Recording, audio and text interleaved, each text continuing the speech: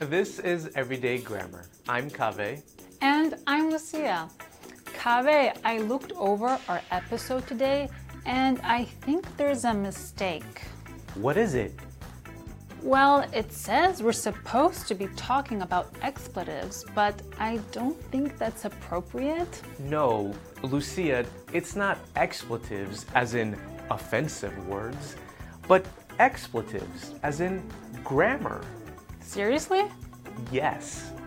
In grammar, expletives are words that have grammatical purpose but do not carry meaning. There is a good way to explain this subject. I just know it. But I don't think I know much about expletives. Well, you actually just gave a really good example.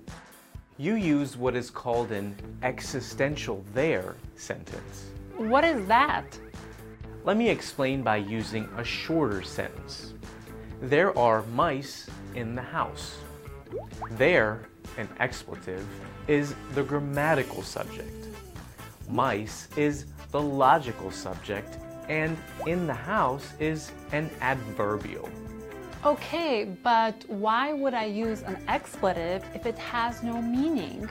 Phrases such as there is or there are point to the existence of something.